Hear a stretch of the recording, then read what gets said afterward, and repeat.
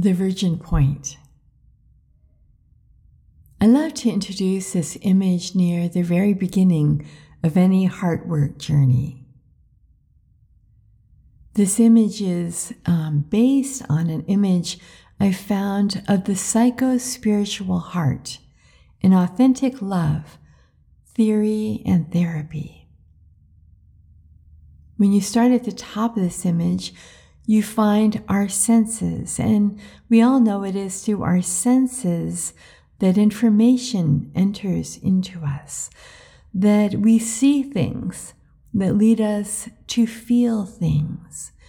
We learn things that help us to either grow and develop in the spiritual life, in love of God, in an integrated life, or lead rather to us developing habits that are destructive to our spiritual life and to our life in God.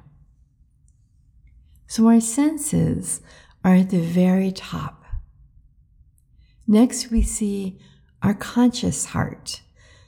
In our conscious heart are those things that we are aware of.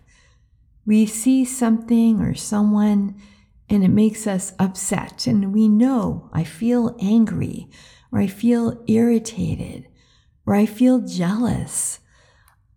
Those are things that are in our conscious heart. We are aware of them, and in some ways, when we know how, we can work to resolve them, to heal those feelings, but only to a certain extent. Because underneath our conscious, we all know, is our unconscious. And in our unconscious is stored all that stuff from our whole life that we've kind of pushed away from our awareness, stuffed in closets, all the skeletons we have there that we don't want to look at, acknowledge, know about, or deal with. So under our conscious heart, there is our unconscious heart. But along with all the skeletons, if we are able to walk through that place gently, we're able also to discover in the shadows much glory, much brilliance, much radiance, many of the gifts that we were given at our creation that we haven't been able to touch, to gather. We haven't been able to use them for the glory of God and the love of others around us. Many times when we're in therapy, it seems like the unconscious is the bottom, is the deepest thing in our life. And the whole goal is to find out what's in our unconscious, to let it up and to integrate it and to learn how to cope with it. But that's not necessarily so. That's not necessarily so, and that's why I love this image.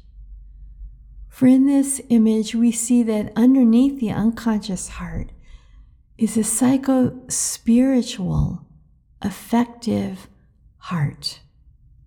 The psychospiritual, affective heart.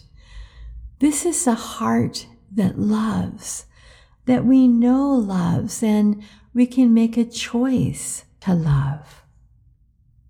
In heart work, we learn a way of entering into our psychospiritual, affective heart. It's a place that loves. It's a place that's deeply aware of God, and is deeply aware of ourselves. It has great knowledge of God, and yet also great knowledge of who we are.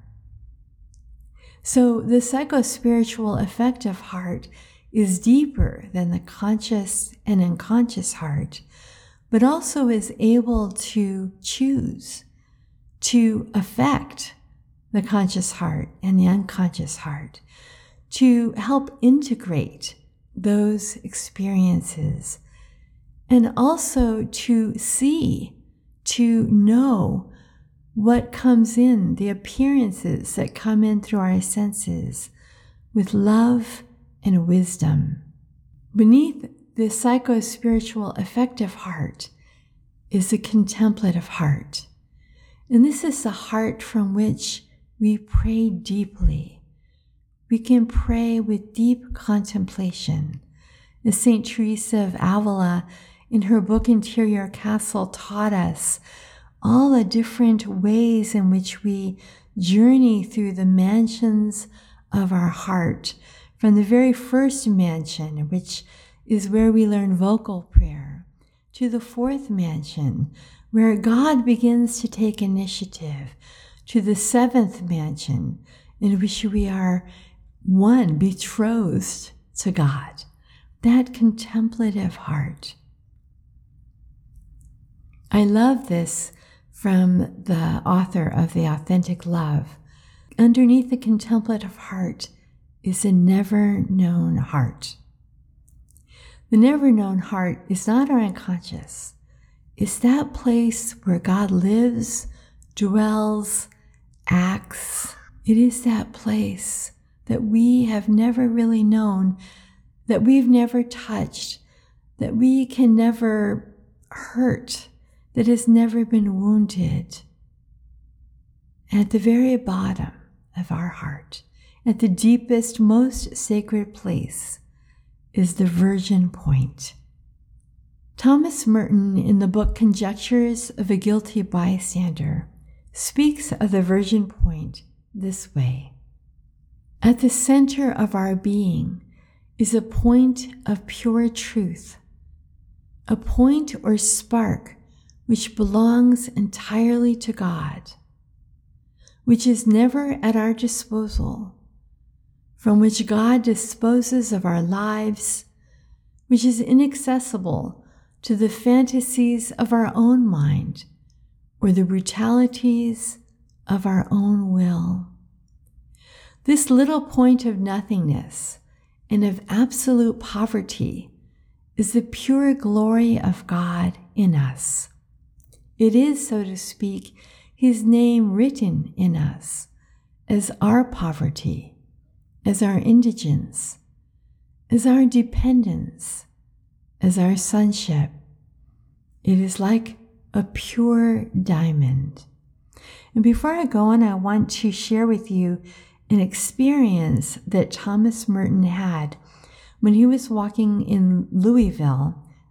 I think he had gone to a dentist or a doctor and was returning to his monastery.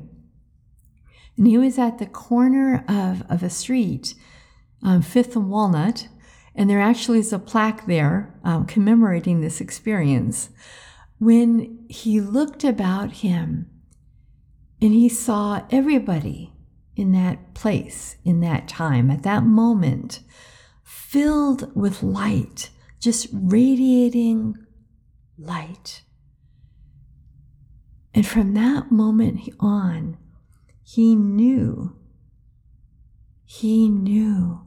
that we were full of light, that everyone is full of God, that in every person is this virgin point. It is like a pure diamond, he wrote, blazing with the invisible light of heaven. It is in everybody. And if we could see it, we would see these billions of points of light coming together in the face and blaze of a sun that would make all the darkness and cruelty of life vanish completely. I have no program for this seeing. It is only given, but the gate of heaven is everywhere. The gate of heaven is everywhere.